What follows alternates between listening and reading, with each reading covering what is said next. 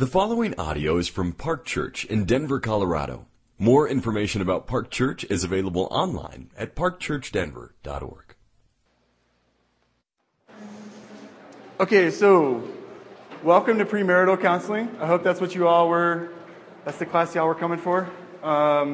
This is going to be just kind of a smattering of what we would normally do in 2 nights. We're going to kind of do it in one. Brian already talked about some of the stuff that I would normally talk about last night, so I think condensing is probably going to be okay. Just an introduction for me. I'm Jason. I'm one of the elders here at Park, also on staff here at Park. My title is Pastor of Family and Care.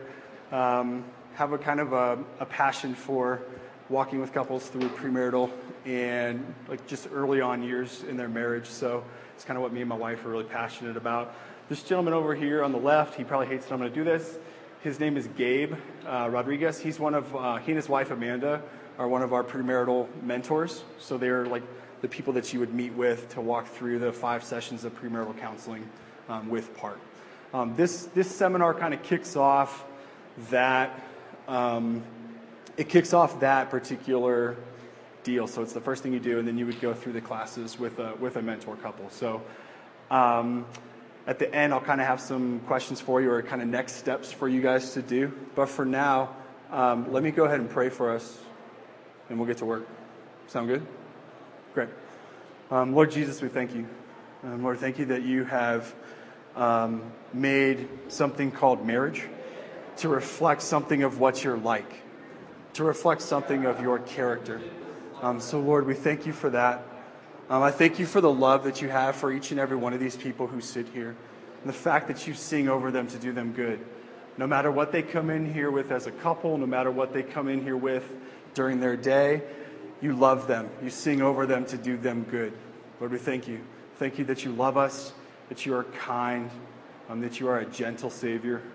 Lord, I pray for tonight. I pray that you would help me to speak well, you'd help me to speak wisely, and that it would be clear, things coming across would be very clear, and that you would bless these couples tonight. It's in your mighty name we pray. Amen. A couple housekeeping things.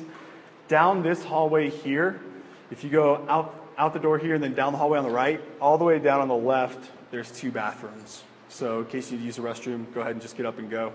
We'll take a break kind of right in the middle of this, but we do have quite a bit to cover, so we're going to try and run through it fast. Last thing before we get started, this class is better if you guys are kind of interactive. So I'm going to give some time to let you give, not feedback per se, but let you give thoughts on what we're talking about. So please speak up, because it's much better if you're actually speaking up. Come on in. Yeah, we can put these 2. Yeah, we can put these 2 together.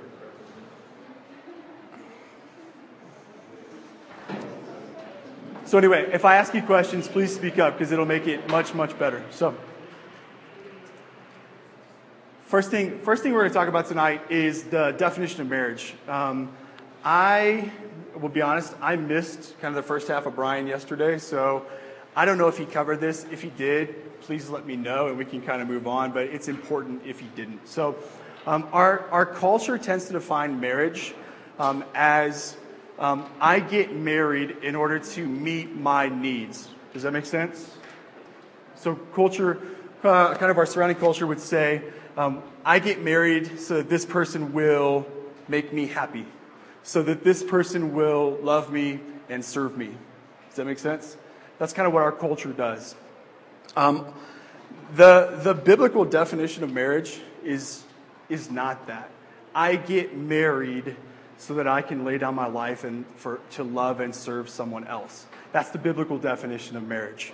The other thing that our culture tends to do is it tends to define marriage as a contract, right? So you got 2 people, and my drawings are not good because I'm not a good drawer. Can you guys all see that pretty well? This is going to be a lady. Great. So you've got a man and a woman, and they enter into a contract of marriage. Contract of marriage would be you will uphold your end of it, and I will uphold my end of it. And as long as that works out, We're good. Can you guys see okay over there? All right, cool. So as long as that works out, we're both good. What happens in a contract when one party doesn't uphold their end of the bargain? What? It's void. So what does that come to? Comes to what? Canceled. So divorce, right? So I am not upholding my end of the bargain. My wife, I'm not doing what I should be doing according to her. And so she can then say, well, you're not upholding your end of the bargain, so we're done. Right? Bible defines a marriage. I don't know why I erased my box, but the Bible defines marriage differently. It defines it as a covenant. It's similar to our relationship with God himself. So he covenants with us to say, I'll never leave you or forsake you, right? So the Bible defines marriage as I enter into a covenant, she enters into the same covenant, we enter into a covenant before God to say, no matter what happens, I'm never going to leave. Does that make sense? So I'm here, and I'm not going to leave. So you may not be upholding your end of the bargain, right? You may not be doing what you said you were going to do, but I'm here. And that mirrors our relationship with God. We don't uphold anything, right? We're constantly, day after day after day, sinning, and we don't uphold our end of the bargain. But he doesn't leave us. He's bound himself to us. So that's what a biblical definition of marriage is. Does that make sense? I kind of rushed through that, but it's important for what we need to get to talk about, particularly tonight. Any questions on that? No? Okay. A couple of things real quick on love. Modern love tends to be what I want what you can do for me or how you make me feel. Does that make sense? So you get together, you're really, really giddy to be with the person that you're with. You sit on the couch with them, you put your arm around her, put your arm around him, it's great. You're looking at each other, stars in your eyes, smiling, it's awesome. But that's not how the Bible defines love. Let's read real quick. Let's flip to Ephesians 5. If you got a Bible, or if you got a phone, that's cool too. If you got a Bible app on your phone, let's go to Ephesians 5, and we're going to read 25 through 27. You guys all there? You probably beat me there. All right, so Ephesians 5, and we're going to read 25 through 27. And this is gonna highlight for us what a biblical definition of love is. It says, husbands, love your wives as Christ loved the church and gave himself up for her, that he might sanctify her, having cleansed her by the washing of water with the word, so that he might present the church to himself in splendor, without spot or wrinkle or any such thing, that she might be holy and without blemish. So according to this passage, what is love? This is where you can be interactive. Sacrifice. What? Sacrifice. Explain that a little bit. You're correct, but explain a little bit. Right. He's basically sacrificing himself for the church. Right. He lays down his life for us. That's the definition of love. If we were to turn to Galatians 2:20, it would say the same thing. Christ loved him and gave himself up for me. That's basically Galatians 2:20. So a biblical definition of love is a laying down of your life for the good of the other person. And we get that example by our Savior. Now, again, the culture's definition of love is, I just want what you can bring for me. I just want what you can do for me. And once you can't do it anymore, guess what happens? That's gone. But that's not our call, because that's not how God approaches us. That make sense? Cool. Let's see here. The other thing about this, let's read a Keller quote real quick. I want to read a Tim Keller quote to you, again, on love. This is just to further bring home this last point. Love is commitment to minister to the needs and best interests of another person over your own. Love then is expressed through actions. M. Scott Peck writes that love is not primarily a feeling by which we are overwhelmed. The desire to love is not love itself. Love is as love does. Love is an act of the will, namely both an intention and an action. Another way to put this is, love is the desire and consequent actions necessary to make a person truly great and truly happy. These definitions point to the fallacy inherent in the claim couples often make, we just don't love each other anymore. This is to see love as sentiment, but love is not sentiment, even though strong feelings may often accompany it. Love is a choice, and we can choose to love a person or choose not to love in spite of what we may feel toward them. Love is commitment, not feelings. Thus, we can love our enemies when we serve them, as we see in Luke 6. Love is to put the needs and good of the other person ahead of our own. To love is to put the best interests of the other first. In the Bible, love is not primarily a feeling, though it contains feelings. Love is a habitual way of thinking and acting towards someone else.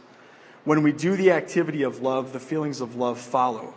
When our feelings of love dry up, it's usually because we have stopped the activity. Parents learn to meet the needs of babies, though they get nothing in return. As a result, a deep, unconditional love grows for the child. But when our spouse acts like a baby, we tend to withdraw the activity of love, hence our feelings of love dry up. Questions about that? Thoughts on it? It's quite a different way of thinking about love. It's funny, my wife and I were watching with our kids Princess Bride a few weeks ago. And there's so much talk in that movie on true love, true love, true love. I don't despise The Princess Bride. But there's a concept in our culture where people often wait to say, well, I just need to have the right feeling about someone. Or, I'm waiting for my true love. Love comes from deep, rich love that lasts a marriage for 50 years, a good marriage. It comes from people being willing to lay down their desires for one another. Gabe, you want to give an example maybe of like what in everyday life, what's laying down your life look like? I'm putting you on the spot. And you don't have a lapel mic, so it's not recording you. I've been married 12 years and I'm a great example. I mean, my wife, she's a pretty smart lady. And early before we got married, she kind of just laid it out on it. Much like Jason said, she kind of expects, oh, this is my partner, this is the person, my soul, you're my soulmate, right? The chosen one. And she just looked at me and she said, you can't depend on me, your happiness. Crazy, we're really happy with that. And Jason, when you get to it, she's absolutely right. You know, I have to take care of myself. And for the men in this room, what you're going to find is, you're going to find things that your wife loves you or love you. And you're going to choose that over your comfort. About 4 years ago, my son started to teach. And I used to work shift work, I worked 12-hour days, and I came home and I did something to come home, I'd shower, I'd eat dinner, and then I'd go sit on the TV for about 10 minutes, and then I'd fall asleep. And then one day she just said, I could use a little help. You guys hear me? I'm sorry, I talk low. So I could use a little help with homework. So I have a father who's from Mexico. He's kind of old school. Not a day in his life can he help me with my homework. Not a day in his life can he do dishes. Not a day in my life can he cook food. And my initial response was, you guys know why I don't try to say. My initial thought was, woman, I work all day. But my immediate action was, okay. And I started, on my way home, I drive home, and I shower, and I sit down with my son to get home. And then every day, my son knows when I get home, he gets home, we'll just sit in a different room, and do homework together. And it's just a burden on And it's small, it's simple. But that's what I'm giving my wife. She asked for my help. It was big or small, and you guys say yes. That's the first initial. Yeah. You get real good at that too.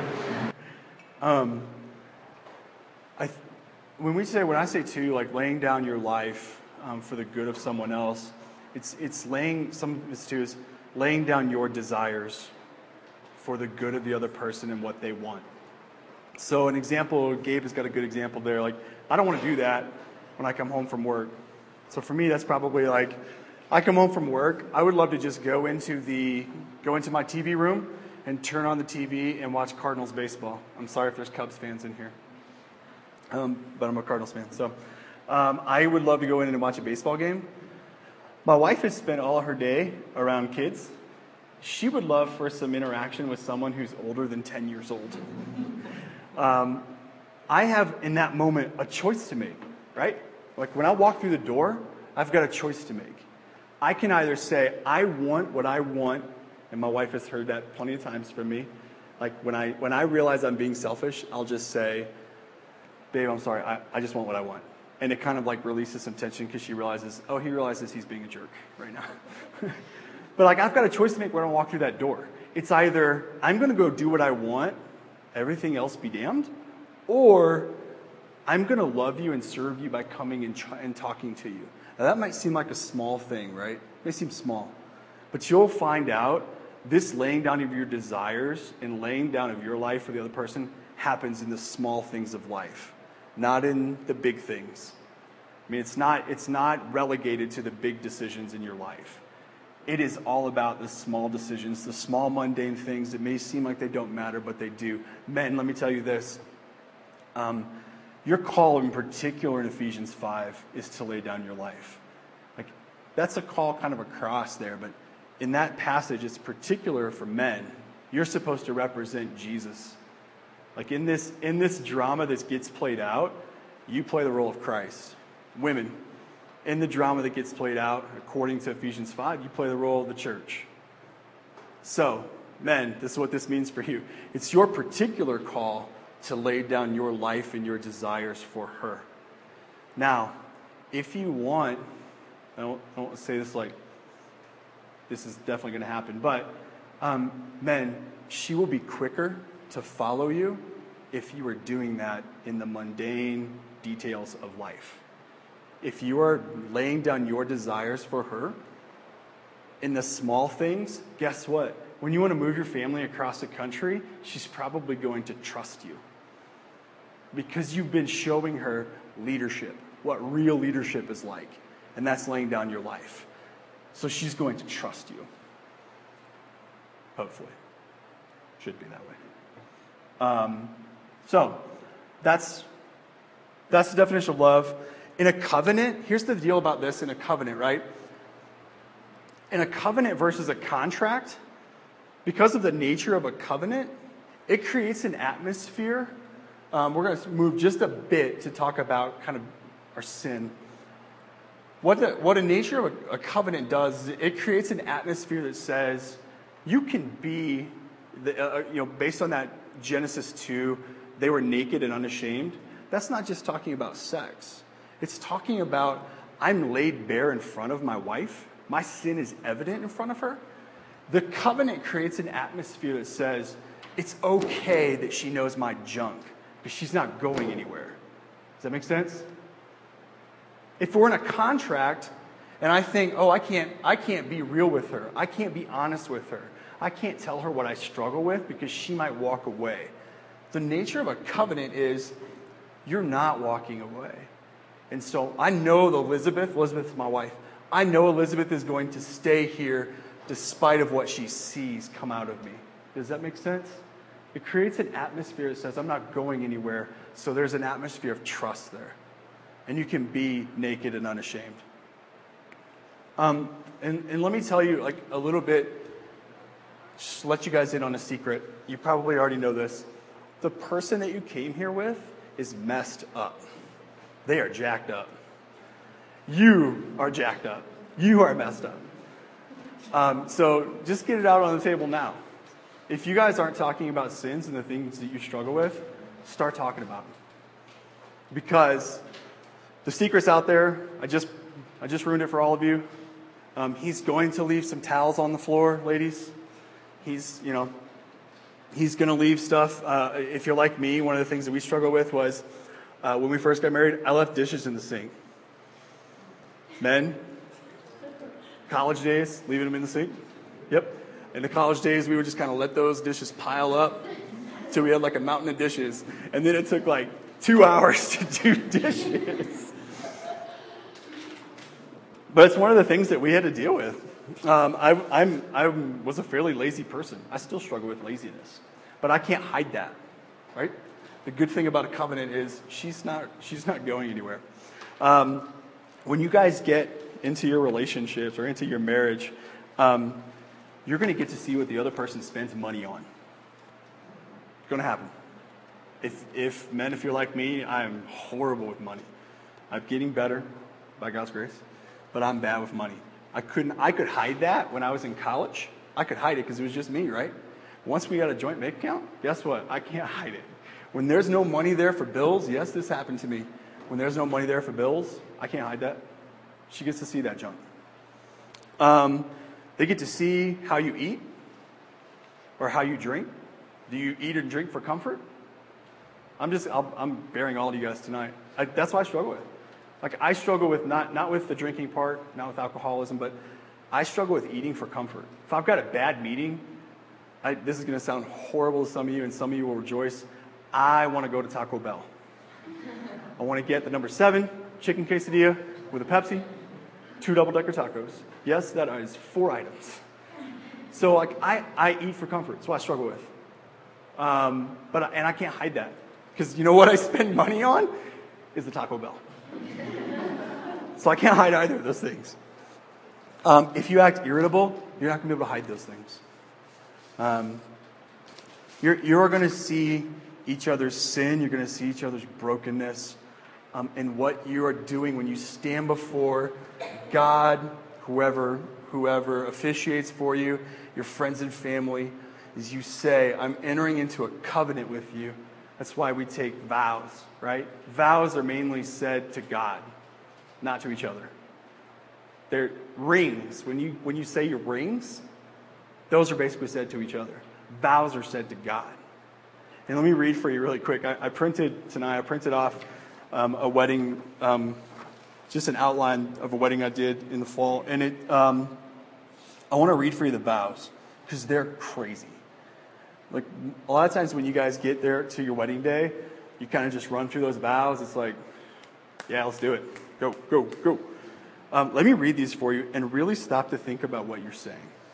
It says, do you, so-and-so, take so-and-so to be your wife, to have and to hold. That sounds great. That sounds good. Then the next part, for better or for worse. For better sounds good. What do y'all think for worse means? I'm serious. Go ahead. Start throwing some stuff out there. What's for worse?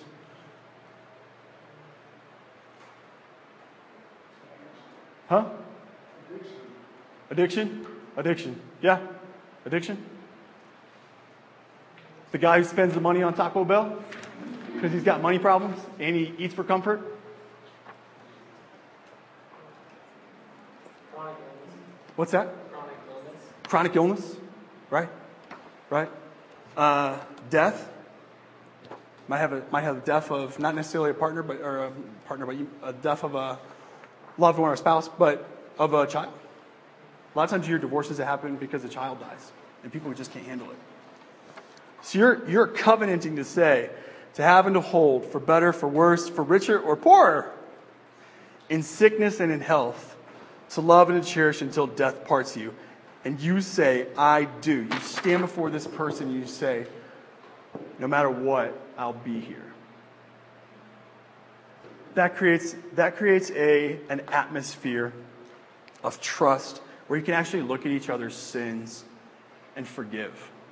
You can actually look at each other's sins and say, I see that junk. I'm not going anywhere. I'll pray for you. I'll be here to walk with you through it. And I'm not going anywhere. Any questions on that stuff? Cool. I felt like I just ran through that. Basically, what you guys just got was almost the entire first night of what we would normally do for premarital if we hadn't done a seminar last night. But it's important for what we're going to talk about kind of for the rest of our night. Any questions? No? Cool. So, next little bit. In light of this, and in light of you, you're coming together and you covenant with another person, you should probably learn to know something about that person. You know what I mean? Like you right now, you're in a dating relationship. If you're not already, I like to say a student of your spouse. If you're not already a student of the person that you're dating, become a student. Learn what he or she likes. Learn what she likes to do, guys. If she likes roses, write it down somewhere, because if you're like me, I'll forget.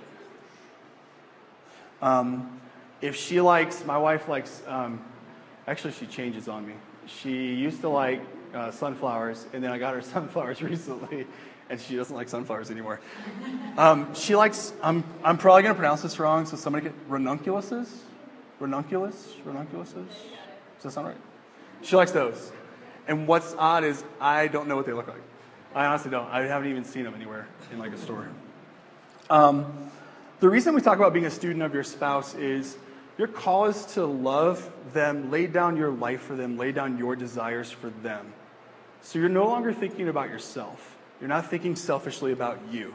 What can I get out of this? What am I going to get from this marriage? What is this person going to bring to me and give to me? Becoming a student of your spouse kind of orients you toward that, if that makes sense.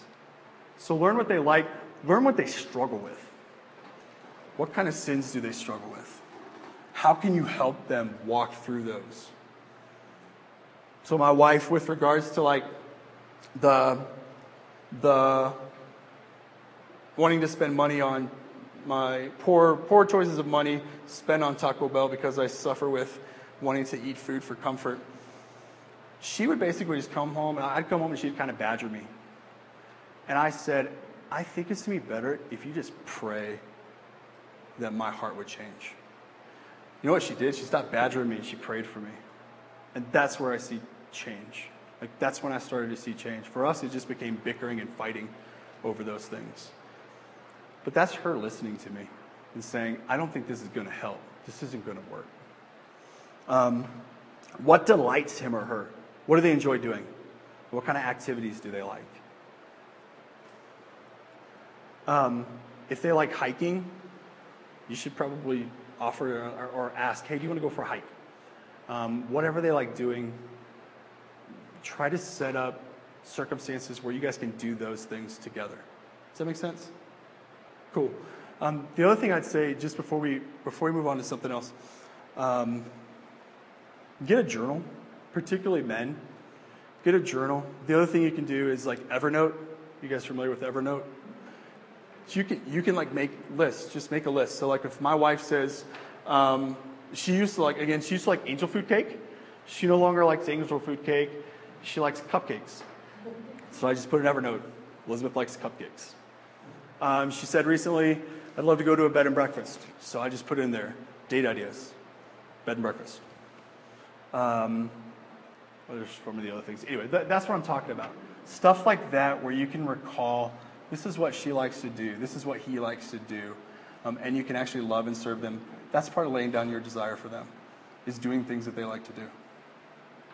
Cool? To kind of further go into this, we're going to talk a little bit about forms of love. So you should have a sheet at your table, and I think there's one for each of you guys. Should say forms of love at the top. So, how many of y'all are familiar with the C.S. Lewis book, Four Loves? Cool. So this is going to come kind of right out of that. So we're going to kind of walk through each of these and talk about specific things that would fit in each of these categories. So as people start talking about them, remember, you want to be a student of your spouse. So if you want to write something down when the lady something like next to you says something, write it down. Feel free. Or the man, if you're a woman here and you're with a guy, then write it down. So first thing we're talking about should be the affection is the first one, right? Yeah? So let's throw out some ideas of what might fit under that category. Some specific ideas. Cuddling? Great. My handwriting is as good as my drawing, so you guys are in for a treat. What else? What? Holding hands? Great. Do hand holding.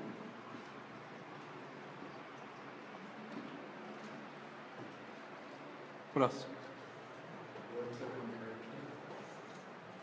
Words of encouragement.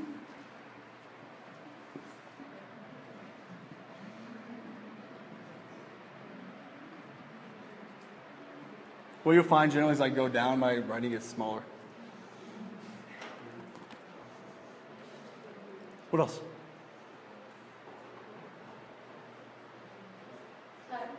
What? Hugging? Yeah.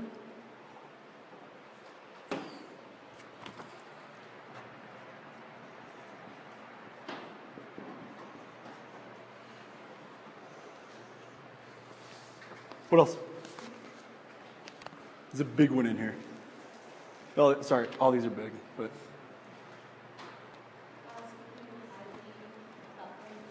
What?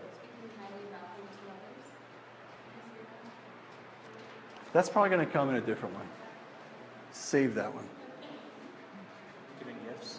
Hey, you got it, man. That's the one.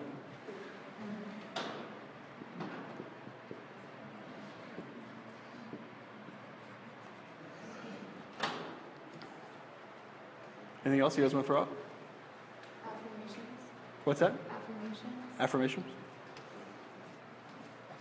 We might be getting into that one. May be getting into another one too, but we'll say words of affirmation.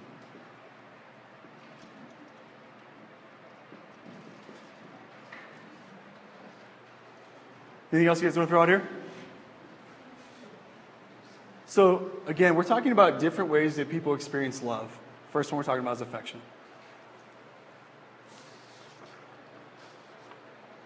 Cool. Let's move on to friendship.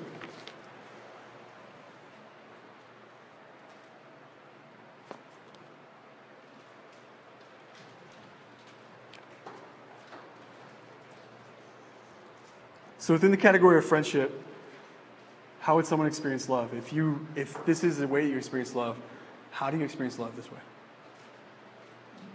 Listening to them. Listening?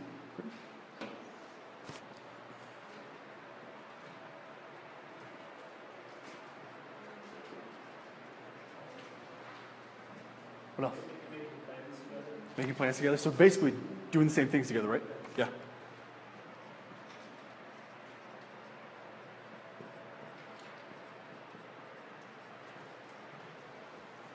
What else? Intentionality. Intentionality. Explain that a little bit. So I think, I don't know, it's just for me, how I understand affection is just knowing that like a child has put like thought and preparation into like something, or that even he thought of me and he was like Okay, cool. just like being purposeful and like that. Great. Great. What? We're on friendship. Yeah, well, I mean, that was probably the same time. I think you still got it. Yep.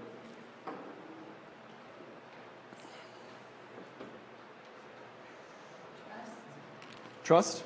Explain that a little bit. My closest friends are the ones that I trust and feel safe telling them things like that. Okay. Great.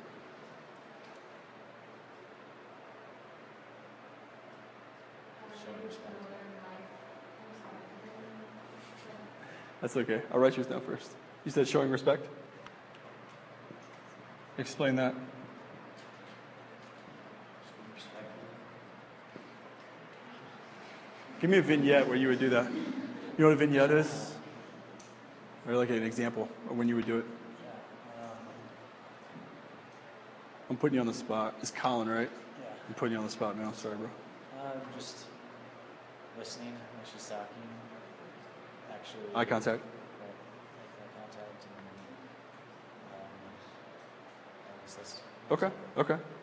Hannah. Maybe to know more aspects of their life outside of their life, like their friends. I can't write that whole thing on this board. What's that? I can't write that whole thing on this board. How would I say? So getting to know them? Let's put getting to know them. Yeah, like All right. outside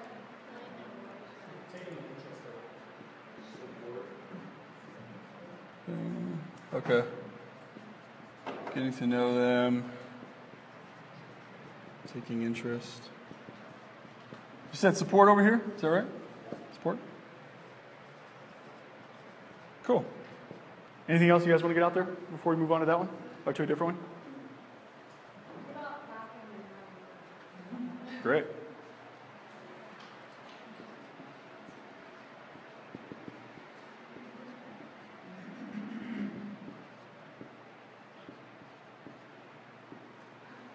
Cool. It's a good one.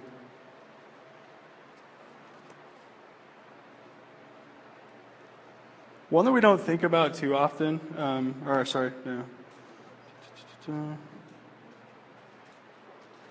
Oh, that's pretty good. That's what I was going to say. One we don't think often too much about is like being of the same mind. So reading books together. Like, my wife and I, particularly with regards to parenting, we read a lot of parenting books together as we were laying in bed at night, and that's kind of how we just went through them. But it helped solidify our parenting philosophy, if that makes sense. Okay, move on to service. Is that the next one you guys got on your sheet? Service? Let's move. Yeah. Let's move on to service then. What are ways someone would experience love through the category of service?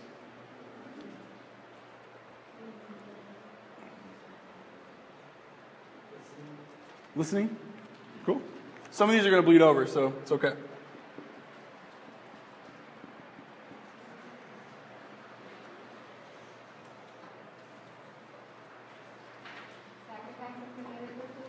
Advertising? Oh, I thought you said advertising. I was going to make you explain that one.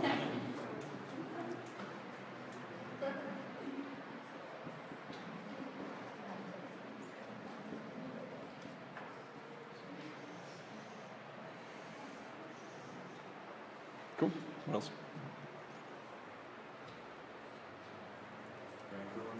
What's that? Praying for one another. Cool. Let's put it up here. If I get too far down, it's just going to get really bad. So.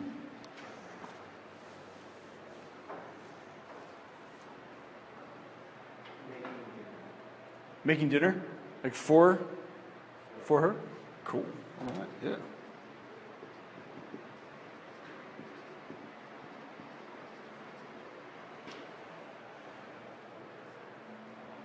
This one, Gabe.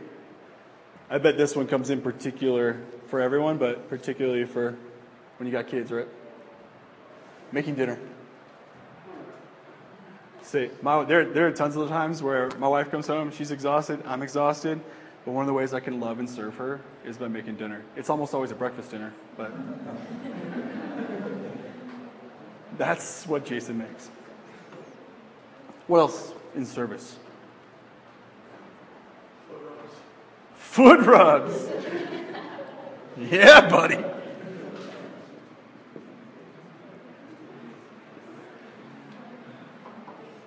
Way to go, Ty. I don't know how else to say this, but like compensating almost. Compensating? Yeah. So Okay, explain it. I had car trouble and mom like served me by trying to like give me rides and do that kind of stuff. And Okay. if I'm sick, then I'm trying to like take care of me. Okay. Can you guys hear that? Can you speak up? Can you speak? Yeah. You were talking to me, so. I don't really know how else to say it, but like compensating almost. So like I have car trouble and mom would like leave extra early to pick me up and take me to work. And like if I'm sick, he'll take extra time to go to the grocery store and get me soup to kind of, I don't know how else to say We can't say service because that's the entire category. So, anybody have a better word? Compensating? Wouldn't that help your sacrifice though? Because you're like taking time for them, like giving that time up for For them. It's kind of like compromise, though. In some ways. Compromising? Yeah, because you're giving up something for the Okay. Okay. Tell you what, I'll write compensating just because you said it. But when everyone sees compensating up here, we'll know what it meant. Just say compromise. How many of y'all struggle? How many of y'all struggle so far? I may be opening a can of worms here. How many of y'all struggle so far with your future in-laws not liking you? John's the only one. How many of you struggle with, we'll see how many people we can rope in here, John. How many of y'all struggle with parents wanting to play a role in your future marriage? She's laughing, so there's one, John. That's good. All right, so this is likely just because you haven't walked far enough into it yet. So what you find many times is parents want to have a say in your marriage. Where are you guys going to go for Christmas this year? You going to go to their family? You can go to our family. You're coming to our family, right? Is that you? Where are you guys going for Thanksgiving? Huh? Where are you going to take them kiddos? Where are them kiddos going to go? They're going to come to my house, right? Does that happen to you, Gabe? Is it? Yeah? Yeah?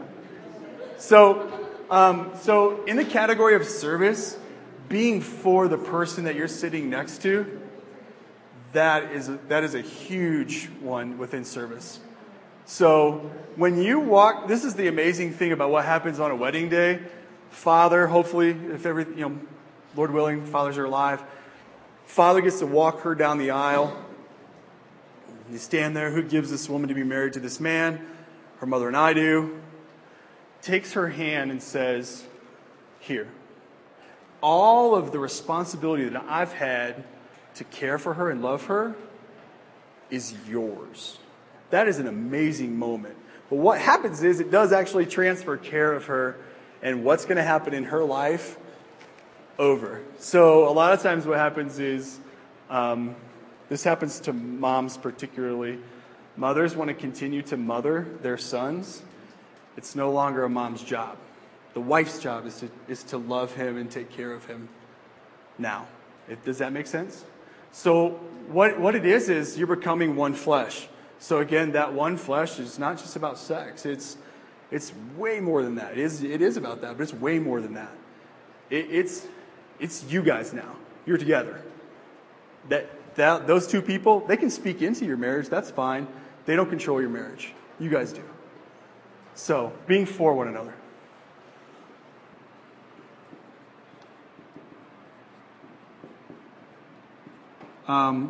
We might also say being on the same team.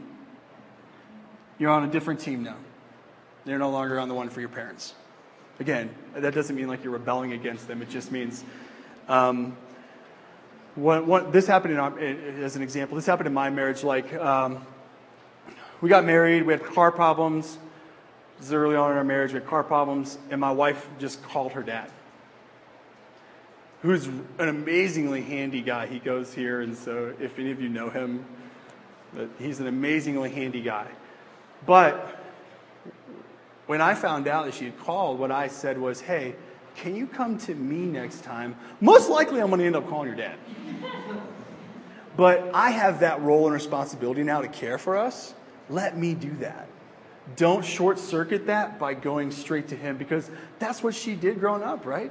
And that's fine. But that care now transfers over to me. And like I said, most likely I'm going to end up calling her dad. But that's a small example of kind of what we're talking about. But being for one another, being on the same team. Anything else in service? Yeah, go ahead. Just adjusting and being adaptable and like admitting when you're wrong and Great. giving up sometimes what you want. There's a whole lot of things there. Can you narrow it down into one word? What? Adaptable? Yeah. Let's try adaptable. Adaptable. Yeah, I think that's great. Anything else in there? All right. So the next one, the next form is eros or erotic. So that would be sex. Most of y'all, I'm assuming, were here last night. Yeah? Yeah, Brian covered sex pretty well, so I don't know. It seemed like it anyway.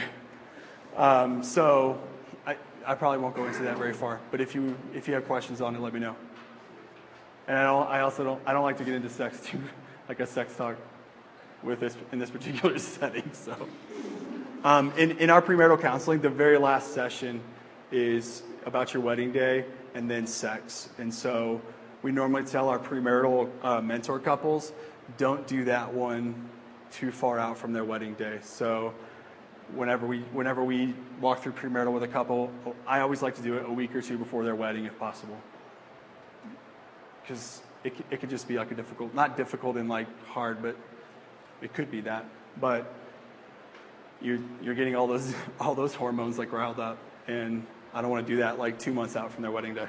So anyway, that's the last session in that. So you guys have, you've got that in front of you, that stack of worksheets should say the 4 loves at the top. That's the one you guys were cheating, I think, and already filling it out.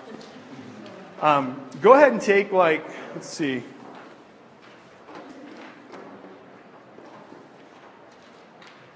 Go ahead and let's take 10 minutes and fill that out. Does that sound okay?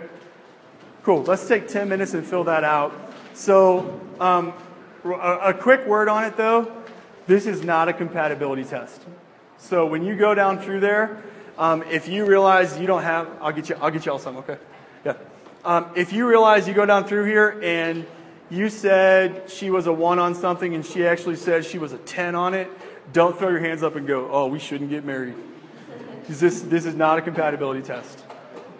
If you have any questions on it, let me know. You're supposed to just kind of rank them 1 through 10. Are we doing the first page? Yeah, just do the 4 loves page. Just that first one. Yeah.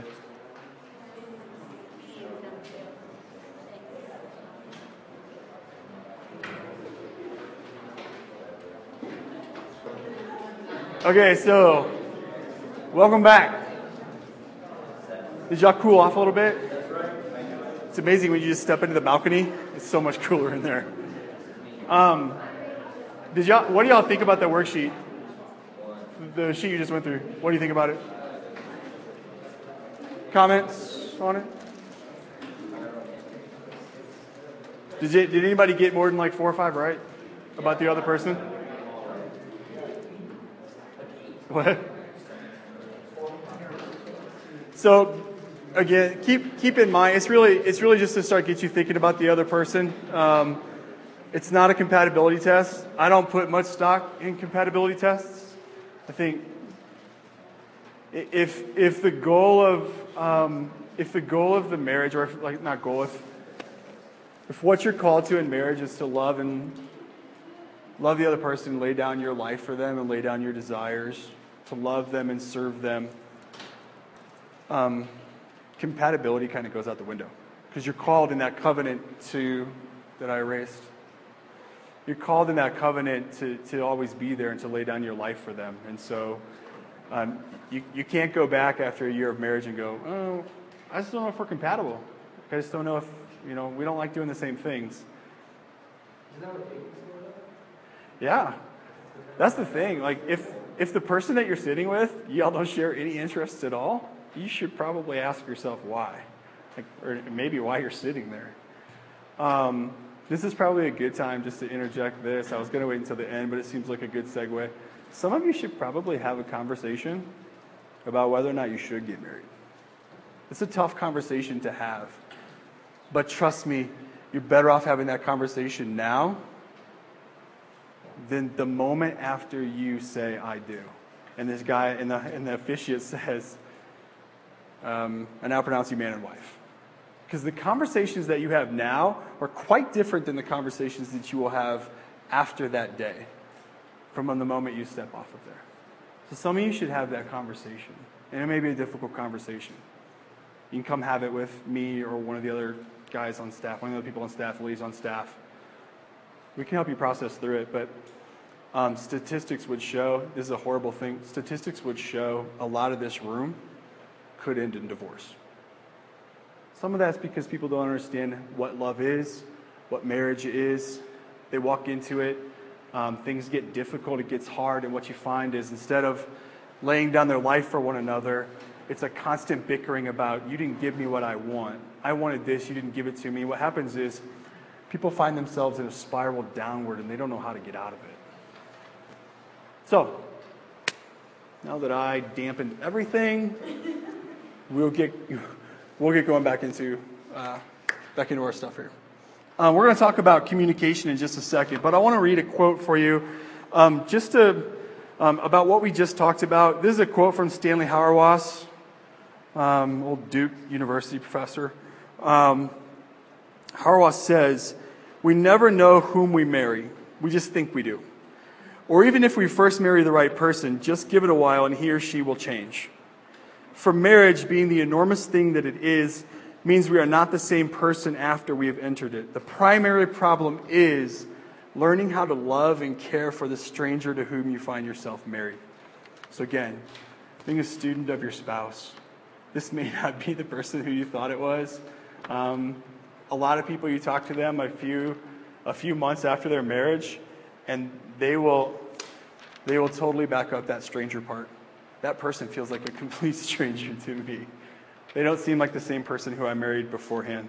Well, you're seeing each other's junk. When you're in that dating relationship, a lot of times you don't see that sin, because it can be easy to hide your sin and your selfishness, which is sin. It can be easy to hide it in a dating relationship. It's much less easier to hide it when you go into that house, you close the door, and then it's just you two. And then game on, because it gets really selfish. So, that's that. Any questions on that or what we talked about before the break? Cool. We're going to talk about communication. If you got your Bibles open, you got your phone still out, let's go to, just prior to where we were before, let's go to Ephesians 4.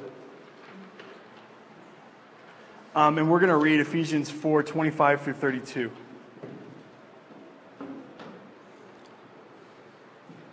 As I'm reading this, I want you to think, what's the purpose for communication?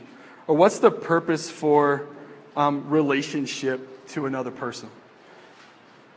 So Ephesians 4, we'll start in verse 25. We'll just go through the end of the chapter. Therefore, having put away falsehood, let each one of you speak the truth with his neighbor. For we are members one of another. Be angry and do not sin. Do not let the sun go down on your anger, and give no opportunity to the devil.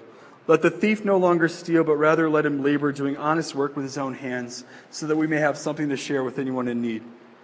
Let no corrupting talk come out of your mouths, but only such as good for building up, as fits the occasion, that it may give grace to those who hear. And do not grieve the Holy Spirit of God, by whom you were sealed for the day of redemption. Let all bitterness and wrath and anger and clamor and slander be put away from you, along with all malice. Be kind to one another, tender-hearted, forgiving one another as God in Christ forgave you. Did anything in there stand out as far as purposes of communication, purposes of relationship with another person?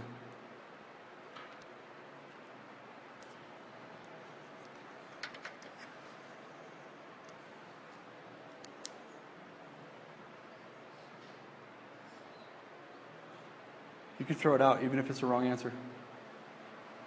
Give no opportunity to the devil. Okay. I struggle with assumptions and kind of replaying things in my head. So Okay. just being able to talk to him and be like, so can you clarify this and talk through it so that I don't run with it in my mind. So you've got another person there who's actually speaking truth to you.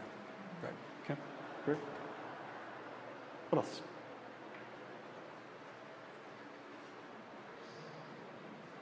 There's not necessarily a wrong answer. Speaking is supposed to build people up. Great. So it's as supposed to build the occasion. Right. Build people up. We said supporting, right? Didn't we say support somewhere? In my chicken scratch? Maybe not. Oh, here we go. Yeah.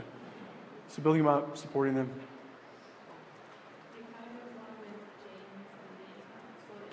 Yeah. Okay. Explain that a little bit. I'd agree with you, but. Okay. Can you guys hear what she's saying? That's okay. Quick to listen, slow to speak, and slow to anger. King James kind of goes with this. Yep. Great. Anything else on Ephesians 4 you guys want to say? So I would say that what we see here, and you guys have kind of touched on it, but the purpose of communication is to minister. So it's to nurture the well-being of another person. Are you for them? If you're for them, it should come out in the way that you talk to them. So if you're not for them, it's probably going to be that you're not kind to one another. You are not tenderhearted.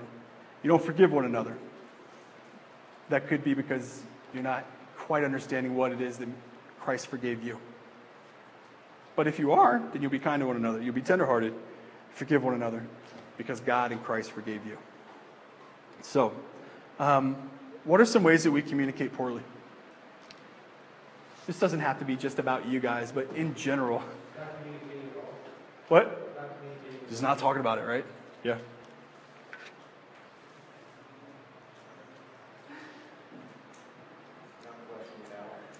Okay. Is that similar to that, or do you have something else in mind?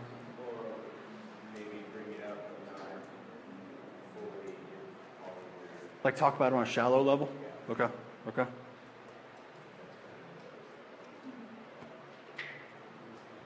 Listening but not hearing. Okay. I mean, just kind of listening, but not actually hearing what the other person is saying. Okay.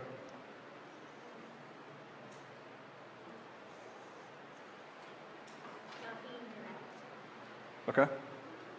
Cool. Think about this too in terms of when we communicate poorly. What is it that we want when we communicate poorly? And I'm thinking particularly like I have in mind here. My wife and I are in an argument, and I just want to be. I want to be hurtful to her. So in this case, this communication is going to be to hurt her. I know the exact thing to say to cut her deeper than anyone else, right? Because I spend the most time around her. I know what she struggles with. I know what her fears are. That's a delicate thing. But if I want to communicate to hurt her, I know the things to say to do that. Believe me, it's happened, and I've had to apologize for it. So in that case, it's to hurt. What are some other ways that we communicate poorly, similar to that? Does that make sense? Okay. Lying? Okay. What is that? Why would we lie, though? Just, keeping something from them or, kind of leading them down the wrong path. Yeah. And not being really open. Keeping up appearances, maybe? Like, I want her to think this way of me. If she finds this out, it's going to bump down here. Or at least that's what we think, right? Yeah. Not fully thinking through processing what they want to communicate. Okay. Explain that a little bit more. So just being too quick to speak. Okay. Okay.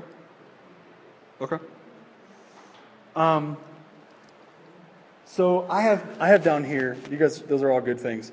I have down here, sometimes we communicate to control. We want to control a situation.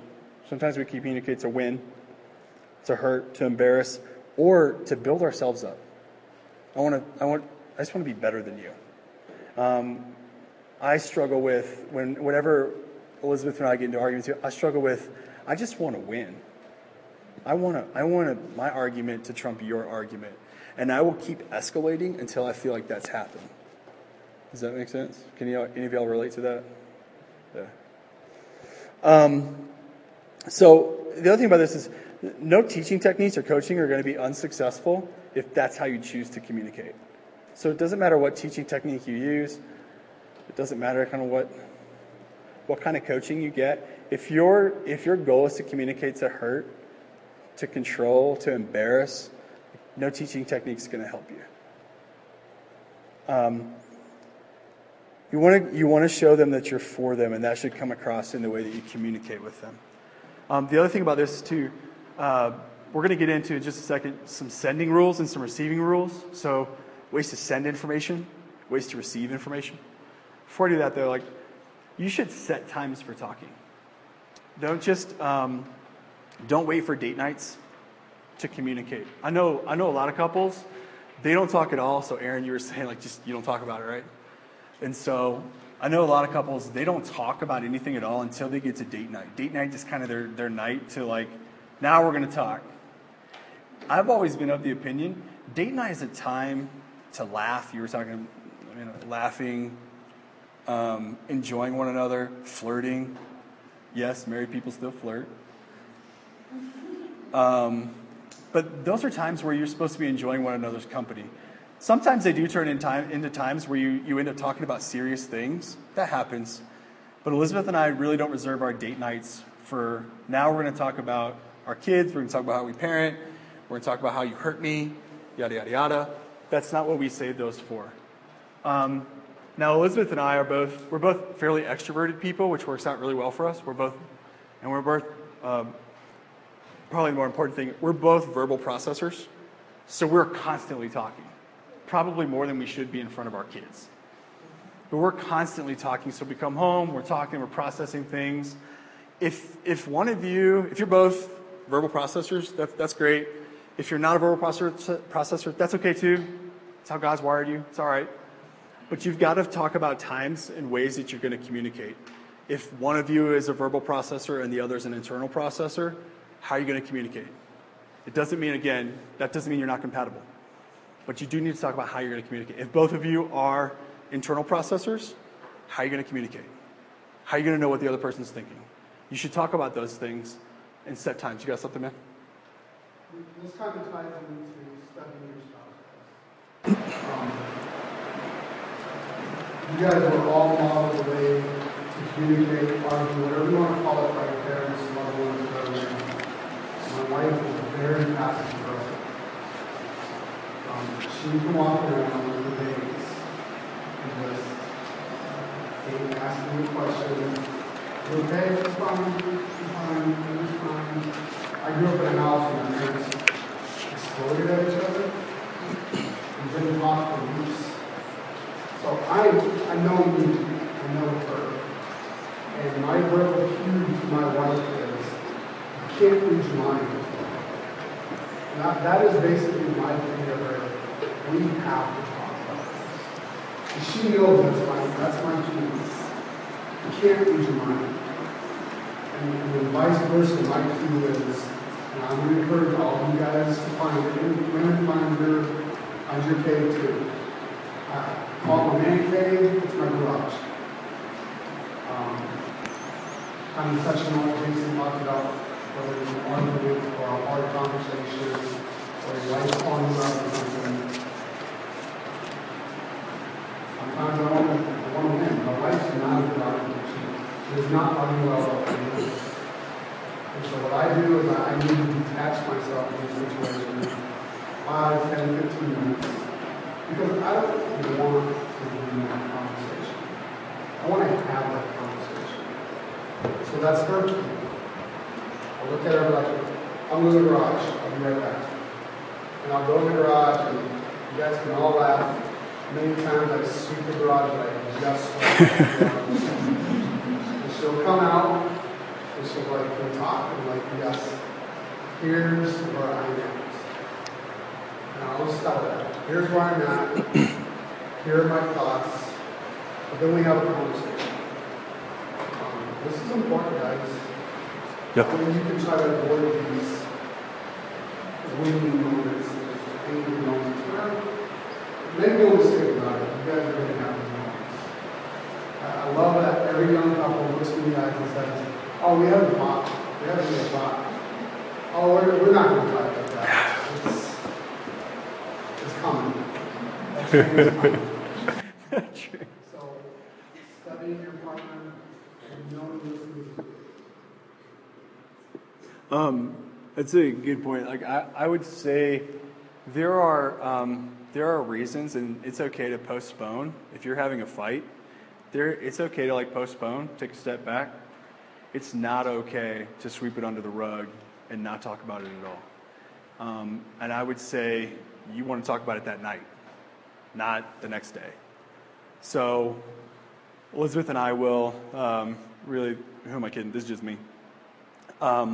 If we're in that moment, I'll say, hey, I got to take a break. I need to take a break. And I don't normally go sweep my garage because my garage is a mess. I just walk in my backyard. Try and do some time praying. A lot of times it's just cooling off, saying, Lord, help me, Lord, help me, Lord, help me. More often than not, what happens is I'm out there and I realize, oh, here's what I did wrong. Here's what I said that was wrong. Not wrong to take the conversation here. Here's what I said to control or to win or to hurt or to embarrass. And then I go back inside and say, I realize I did this. I said this, and I said it to hurt you, and I'm sorry. That takes our conversation to a whole new, to a different place, right? That takes us to a place of reconciliation. So now we're reconciled. We can probably continue talking about what we were talking about, but actually rationally do it. Does that make sense? So it's okay to postpone it. It's okay to say, I got to take a time out. I just need to take a break. And then come back to it, but always come back to it. Don't sweep it under the rug. My father's generation, and probably some of your fathers were like that. It was just, we might have an argument, but then we're going to sweep it under the rug. Don't do that. Keep talking about it. But it's okay to take a break. So we're going to talk, you should have one of your back sheets, I think on that, the ones that are stapled together. One of those back sheets should say communication rules.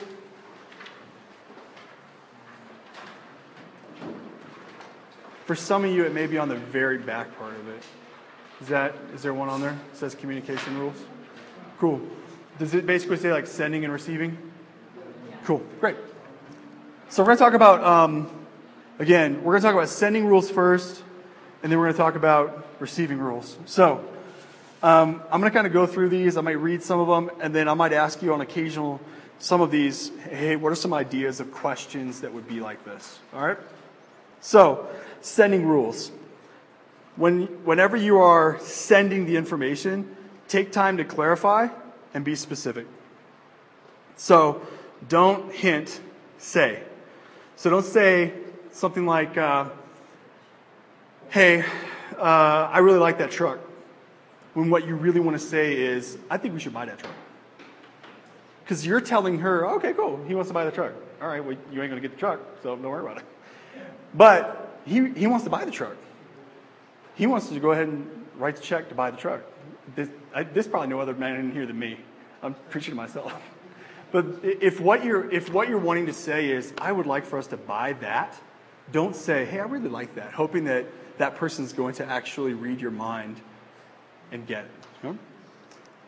So don't guess, ask. Don't generalize. So be pointed. If you feel, this is a sex one, so if you feel like your wife is not having sex with you frequently enough, don't start growling that she isn't keeping the house neat. So don't get upset about one thing, but then really you're upset about this, but something boils over and you're just going to kind of take it out in this area, right? You just don't keep the house neat at all. What you're really frustrated at, you've been thinking about it for 2 days, is we haven't had sex for 2 days. So don't focus on peripheral issues.